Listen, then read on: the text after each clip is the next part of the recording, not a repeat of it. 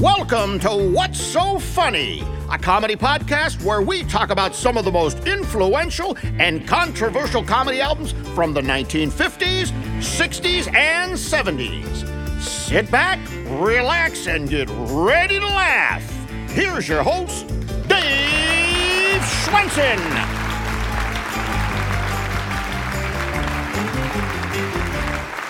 Hi, I'm your host, Dave Schwensen. Today I'm joined by Kelly Thulis. Kelly. Hi, Dave. Tell us a little bit about yourself. Oh, well, I've been performing comedy for about 6 years now. Oh my gosh, you're a veteran. Yeah, well, I started out in Los Angeles and then moved back to Ohio, which is not the way most people do it. Especially not in the wintertime. No, yeah, definitely not. What was I thinking? I moved back in the winter. Yeah, I've just been performing around here. I've been doing all sorts of really fun things, including this podcast. And yeah, how are you doing? What have you been up to? Oh, what have I been up to? Well, first of all, I'm doing my workshops. I do comedy workshops mainly in Cleveland and Chicago. But I'm real pleased to say my latest book recently came out called How to Be a Working Corporate Comedian. Oh, nice. That's perfect because people don't realize there's different markets out there. Different markets, yeah. Different. A corporate comedian is not the same as a club comedian and vice versa. Well, so that's right. great. So it's something I've been working on for years, actually, this book and getting the experience. So I'm real pleased about that. But you know what else I'm real pleased about? What's that? Today's show. Yes. Because this guy is one of my favorites. He's a wild and crazy guy is what he says. Yeah, you want to go ahead and introduce him? Sure. Today we're going to be talking about Steve Martin. Steve Martin. He's just one of my favorites. And we're going to be specifically looking at his album, Wild and Crazy Guy from 1978. But I am into the intellectual thing. I went to college. I studied the great philosophers, Socrates. I studied Plato. And... you learn the important things. Like if you're studying geology, which is all facts, as soon as you get out of school, you forget it all, because it's just numbers and things. But philosophy, you remember just enough to screw you up for the rest of your life. Then you studied the important, like ethical questions. Is it okay to yell movie in a crowded firehouse? Religious questions. Does the Pope shit in the woods?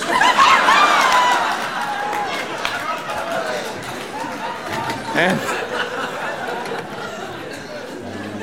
keep waiting sometime, if there is a God, give me a sign. See, I told you that the... Wouldn't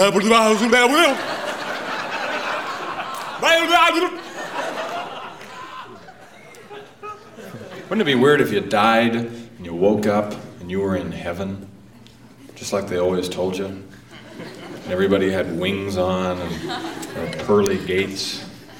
Wouldn't you feel stupid?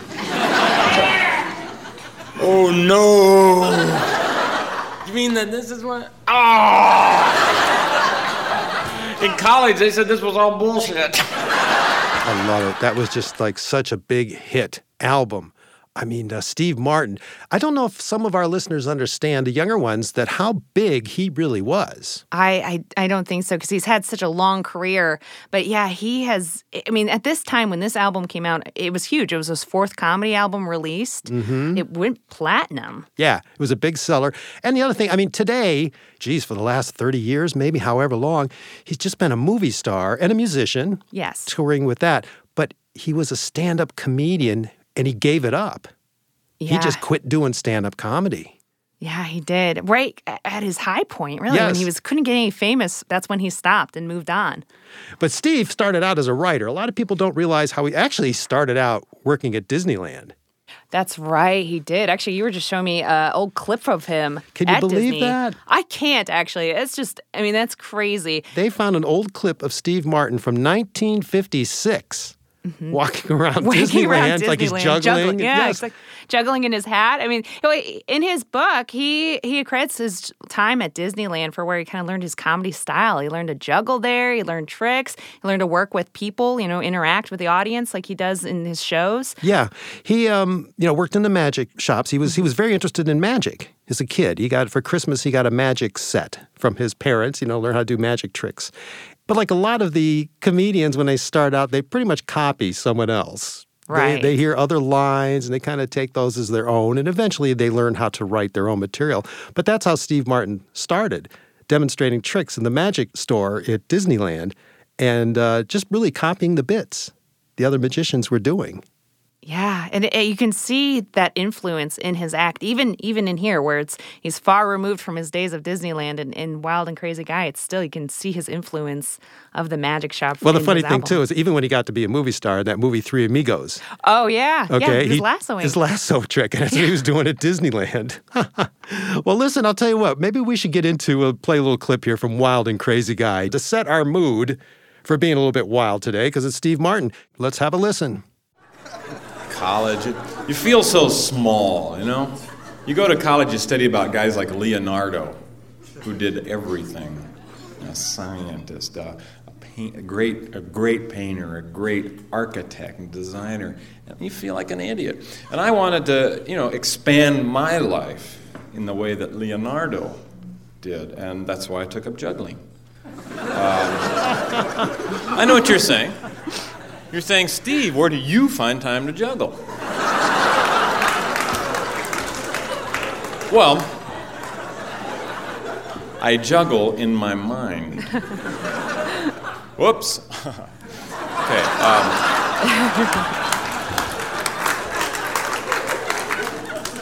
But people look at guys like the Mona Lisa. Leonardo's Mona Lisa, and they think, oh, that's not so great. But not a lot of people know this. The Mona Lisa was painted with one stroke. You just went, how's this? Oh, okay, I'm sorry. All right, okay.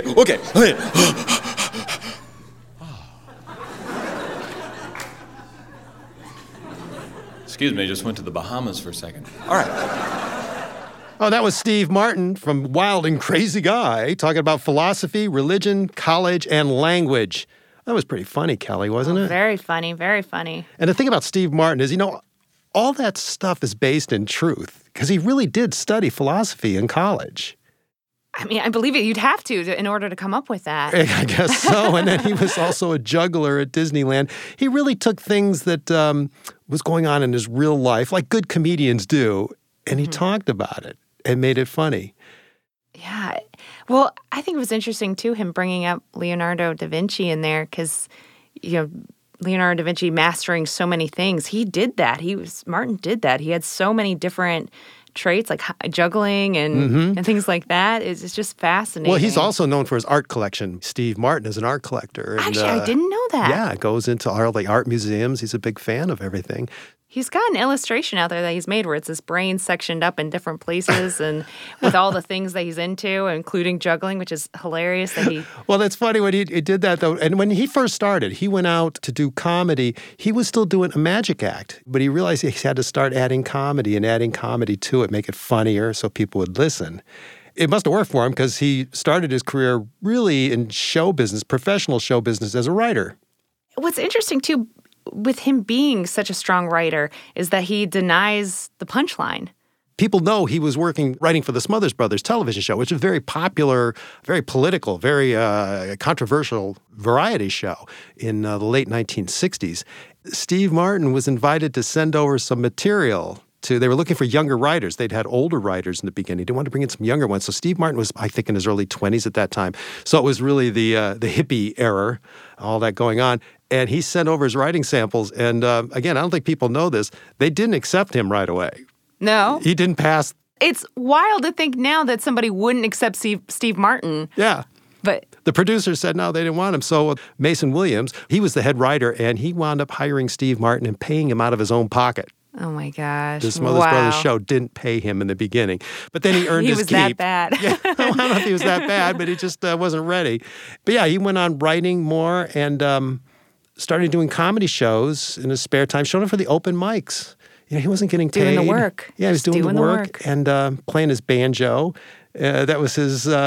rock and roll instrument, I guess. There's pictures of Steve Martin out there with a beard, and he's got dark hair and long hair, and he's wearing turquoise jewelry, and he's got a banjo. Looks like a rock star. Keith Richards with a banjo. Well, he mentions that in his book where in the beginning, he was sort of following what other popular comedians were doing at the time, which was that sort of rock star look. And then when that wasn't working for him, he realized he was sort of mocking the style of comedy altogether. And so he sort of cleaned up and went to the Johnny Carson late night show classic comedian look. Yeah. Well, because That wasn't popular. It wasn't popular. That wasn't popular. The avant-garde and the hippies and the Woodstock generation, of course, like George Carlin grew a beard, grew his hair, and a lot of the comics were doing that, and Steve Martin was part of that, and he realized he had to look different. So he bought a suit. He cut all his hair off, he shaved, and he bought a suit. Not just a suit, a 3-piece suit. Now, you know why he got the white suit, don't you? No, why? Because he was wearing a dark suit like everyone else in the beginning, but when he started playing the bigger clubs, he realized people couldn't see him as well. Oh, wow. So he started wearing a white suit because he was doing a lot of physical comedy. See, that's the other thing with Steve Martin on his albums. You missed part of the joke because you don't get to see him. It's the physical stuff, but at the same time, it's like you listen to his albums and you can hear the audience laughing because you know he's doing something. Yeah, he's doing some you sort just of music. imagine that. I mean, when he missed that juggle, the imaginary jungling ball, you can tell he's going, whoa, and moving his whole body, just like I did, that the listeners can't see. All right, well, you know what? We're going to continue. I want to hear something else from Steve Martin from this album, Wild and Crazy Guy, which is one of my favorite comedy albums. By the way, it's a new law now. I have to do this. I don't like to, but it is by law. All comedians must make a financial disclosure during the show or at some point. So I have to do this.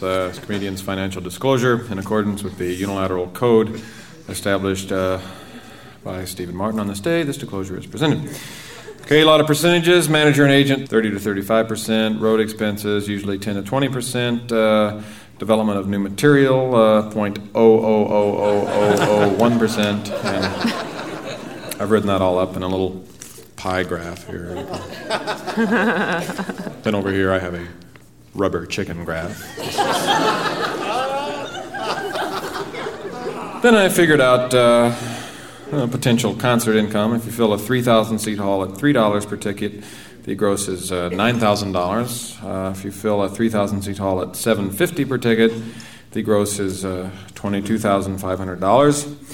And just for fun, I figured out if you fill a 3,000-seat hall at $800 a ticket, the gross is $2,400,000.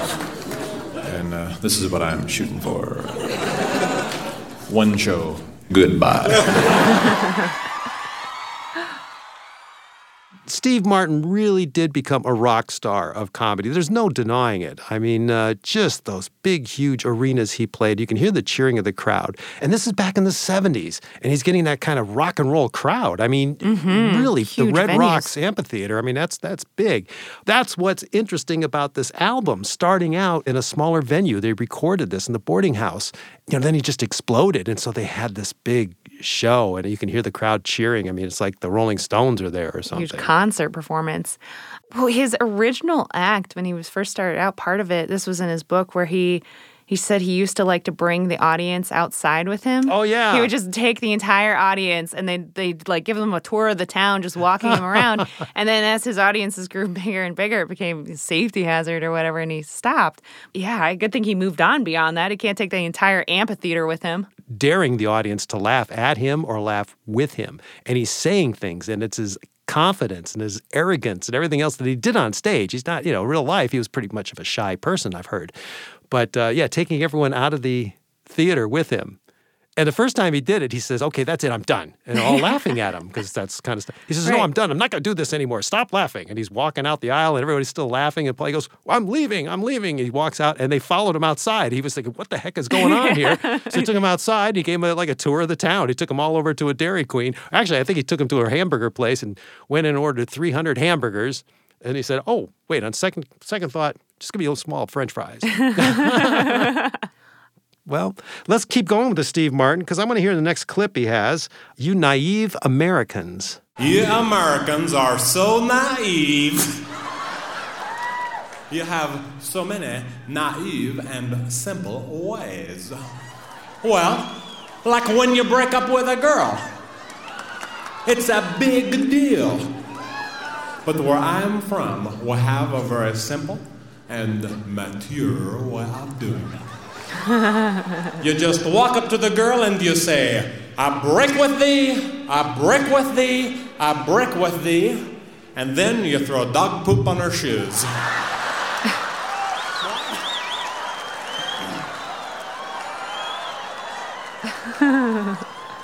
Then my brother and I, we go to the crazy swinging singles bar.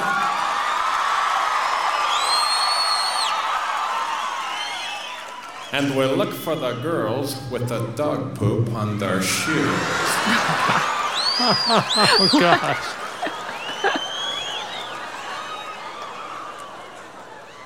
I noticed you have a little dog poopy on your shoes. You know, many people come to me and they say, hey, what kind of girl is it you want to meet? Well, I just want to meet a girl with a head on her shoulders. I hate necks. You really have to be amazingly clever to be that stupid in that writing. That's very true. That's very insightful that you just said that. Yes. He carries that all throughout his career. Now, the great thing about Steve Martin, too, is because he did start out in the 60s. And the 60s are known as the wild and crazy time anyway. Things were changing. But the comedians all started to come up with messages at that time. The old guard from like the 30s, 40s, Jack Benny, those joke tellers, they were kind of on the way out. You had Lenny Bruce. You had Mort Saul. They were reading the newspapers. They were talking about things going on. And then eventually came George Carlin, Richard Pryor. Comedy, just like music at that time, seemed to have a message, a statement. Yeah, it was stirring up everything. And Steve Martin started in that vein. He was doing the same thing. He was writing for the Smothers Brothers. That was a big controversial television show. But then he changed. He went in another direction, and he did this purposely. Making noises. He's being just silly. He's like a little kid. And the visuals and the props, everything he used on stage. Because he has such a childlike innocence when he's on stage and performing. Yeah, it's silly. You know, you listen to, again, Mort Saul. Listen to Lenny Bruce, the stuff they were talking about in the 60s. And then, you know, less than 10 years later, you've got Steve Martin making noises and goofing around on stage, playing a banjo and putting an arrow through his head and bunny ears and everything else. All sorts of props, did. Yes. all these other props and movements that he had.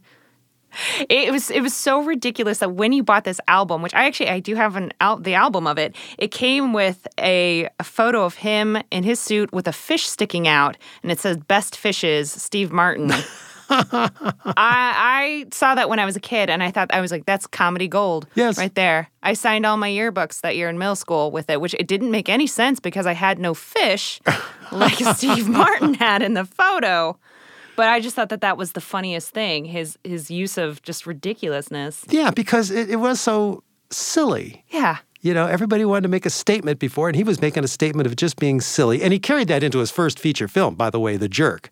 Oh, which yeah. I think is a comedy classic. Absolutely, and it really doesn't get any sillier than that. No. I mean, you go back to Laurel and Hardy and these other crazy comedians, and Steve Martin is right there. Sight gags. Just slapstick all over the place. Yeah. Well, let's keep going with the Steve Martin. All right, let's go into our next clip here. It's called Cat Handcuffs. It's against Steve Martin from Wild and Crazy Guy. How many people have cats? Okay, 1, 2, 3, 4. Okay, 10. Now, let me ask you this. Do you trust them? Because I've got to get a pair of cat handcuffs, and I got to get them right away. Just the little ones that go around the little front paws. Or maybe the manacles of 4 that get all 4 paws. But what a drag. I found out my cat was embezzling from me. You think you know a cat for 10 years? He pulls something like this. Found out while I was away, he would go out to the mailbox, pick up the checks, take them down to the bank and cash them. Disguised as me. He had the little kitty arrow through the head. And the little kitty bunny ears. And I wouldn't have caught him, but I went outside to his house where he sleeps. And there was about $3,000 worth of cat toys out there. And you can't return them because they have spit all over them. So now I'm stuck with $3,000 worth of cat toys. Oh, sure, they're fun. Got the little rubber mouse, has a bell inside of it. Boy, I hate it when it goes under the sofa. That was Steve Martin with cat handcuffs. He was... It's just ridiculous, and the audience is just screaming in laughter. It's so funny. Well, it is so ridiculous. And the other thing, too, about Steve Martin, he came up at the right time. We're talking about his career in the early 70s, right around the same time Saturday Night Live came on television on NBC. There was no show like Saturday Night Live before. I remember reading somewhere that Steve Martin watched the premiere episode. He thought, oh my gosh, this is perfect for me. They're doing what I'm doing. It's kind of like mindless, goofy stuff. Steve Martin made so many appearances on Saturday Night Live that people actually thought that he was a cast member when he wasn't. And he's neck and neck with Alec Baldwin for who's hosted more. I remember a few years ago, I forget even which one was hosting, but they both appeared on stage fighting over who's going to host more, Alec Baldwin or Steve Martin. Yeah, it really, it's true. I mean, when they first started watching Saturday Night Live, it seemed like Steve Martin was always on it. Yeah, well, back in that time when Saturday Night Live, it was, like you said, it was his humor. It was such silly ridiculousness. It wasn't very politically pointed at all. I remember the act with him and Gilda Radner where they just randomly start dancing. They do this beautiful, beautiful classic dance, and then they break out in just random movements, and then they go back into it. And, I mean, just ridiculous humor. Yeah, that would have been a great one. I think it's important to note, too, in this clip, Cat Handcuffs, we're listening to the album, I don't think there was actual cats on stage, but he has actually performed in front of animals before. Yes. He did it on the Johnny Carson show. He brought out an audience of dogs. Yes. And performed for the dogs.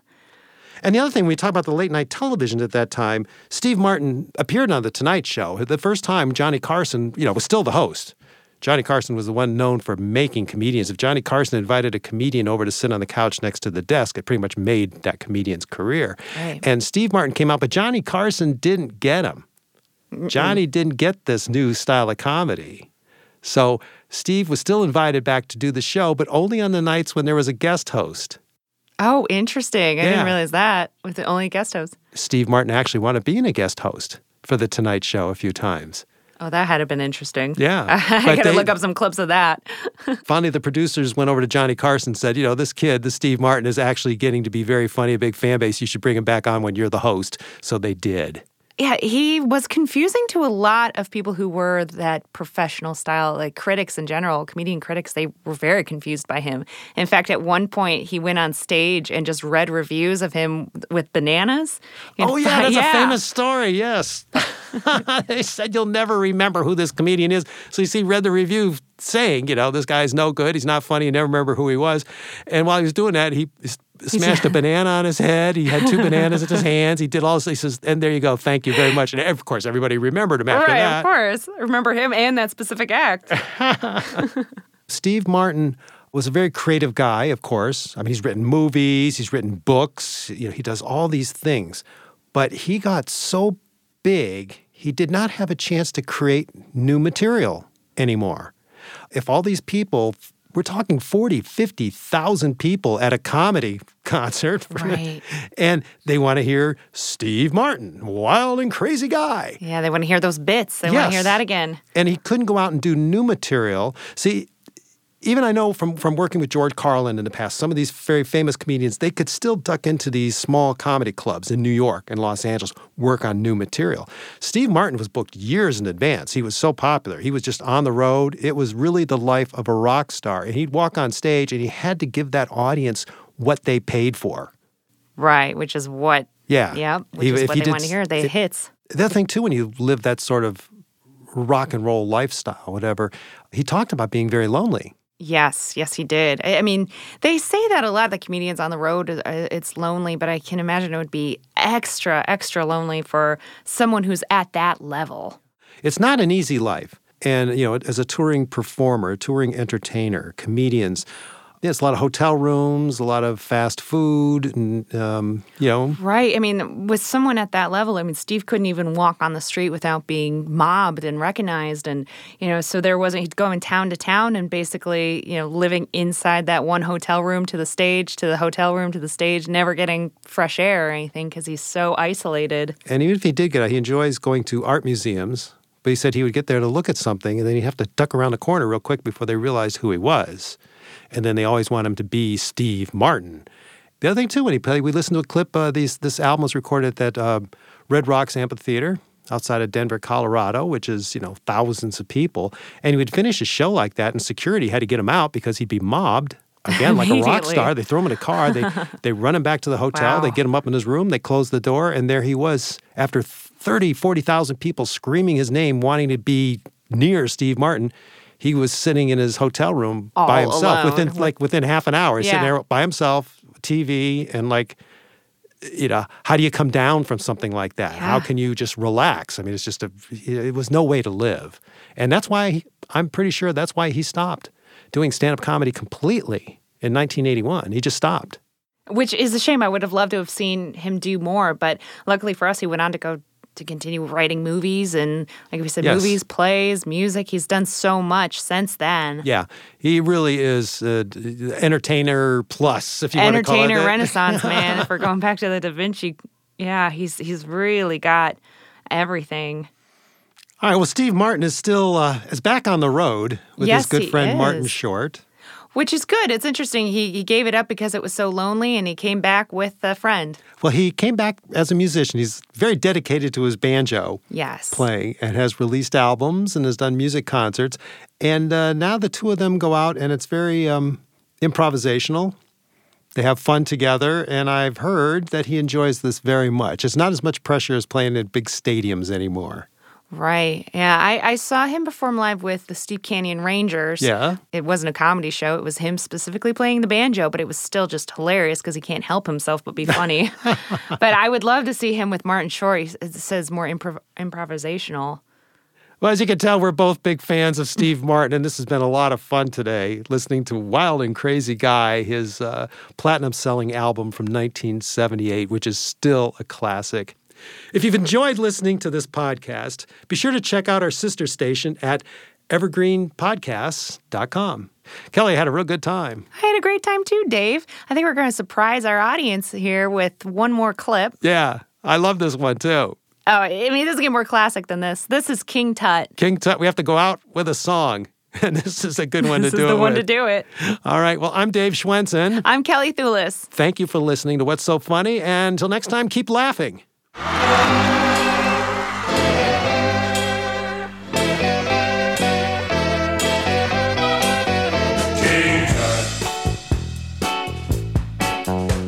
Now when he was a young man, he never thought he'd see people stand in line to see the boy king. How'd you get so funky? Did you do the monkey? Born in Arizona, moved to Babylonia. Now if I'd known they'd line up just to see him, I'd taken all my money and bought me a museum. Buried with a donkey. He's my favorite honky. Born in Arizona, moved to Babylonia.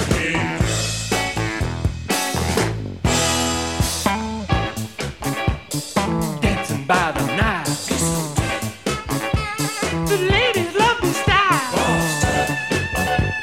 Rockin' for the mile. He ate a crocodile. He gave his life for tourism.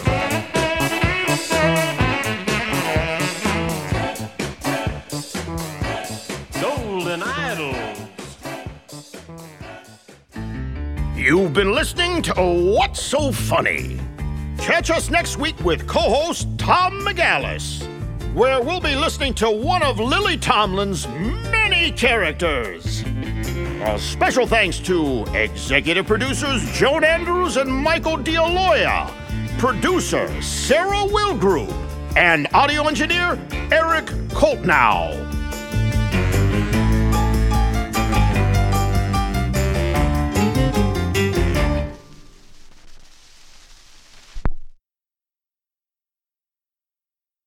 Don't you know that you're a grown-up? I'm a grown-up. Me too. Yep, me too. But these days being a grown-up can really suck. Luckily, we're grown-ups who grew up in the coolest generation. We had video arcades. And also some of the best TV and movies ever made. We lived the origin of awesome consumer electronics. The list goes on and on. Yep, Generation X. Exactly. And we're Gen X grown-up. Every week, the Gen X Grown Up podcast explores media, tech, toys, games, and more from both yesterday and today. Through the eyes of Generation Xers who absolutely love that stuff. You can find us on iTunes or wherever you get your podcasts. Or find us on our website, genxgrownup.com. Life sucks as a grown-up. All right, you think that was good enough? I hope so, man. I'm tired. Who listens to a promo on a podcast and then goes and listens to a different podcast? Right. I've never done it. Right. This podcast was produced with the support of the Ohio Motion Picture Tax Credit and in partnership with the Ohio Development Services Agency.